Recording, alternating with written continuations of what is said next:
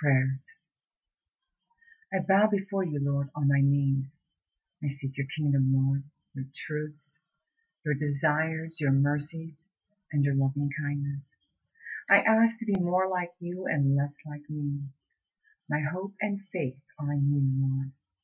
I ask that you keep me clear-minded and with self-control, keeping my actions and my words pleasing unto you, that my life will shine and that you will say you know me when you see me.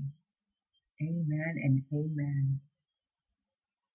How great you are, Yeshua, and I am ever grateful for giving to me your grace so freely.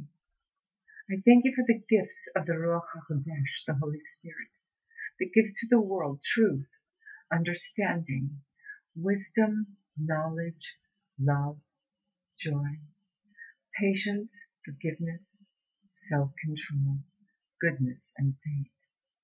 It is my eager desire to learn more and more and to understand with wisdom more and more of your word, Lord. I praise you and I thank you. Hallelujah. Amen. In the name of Yeshua, I come before you, Adonai, with a humble heart and with a humble spirit. Always I bow in your presence. You are my King. I have no gift but my praise. My hallelujahs to you, and you alone are worthy. Lead me only to you, forever to you. Thank you.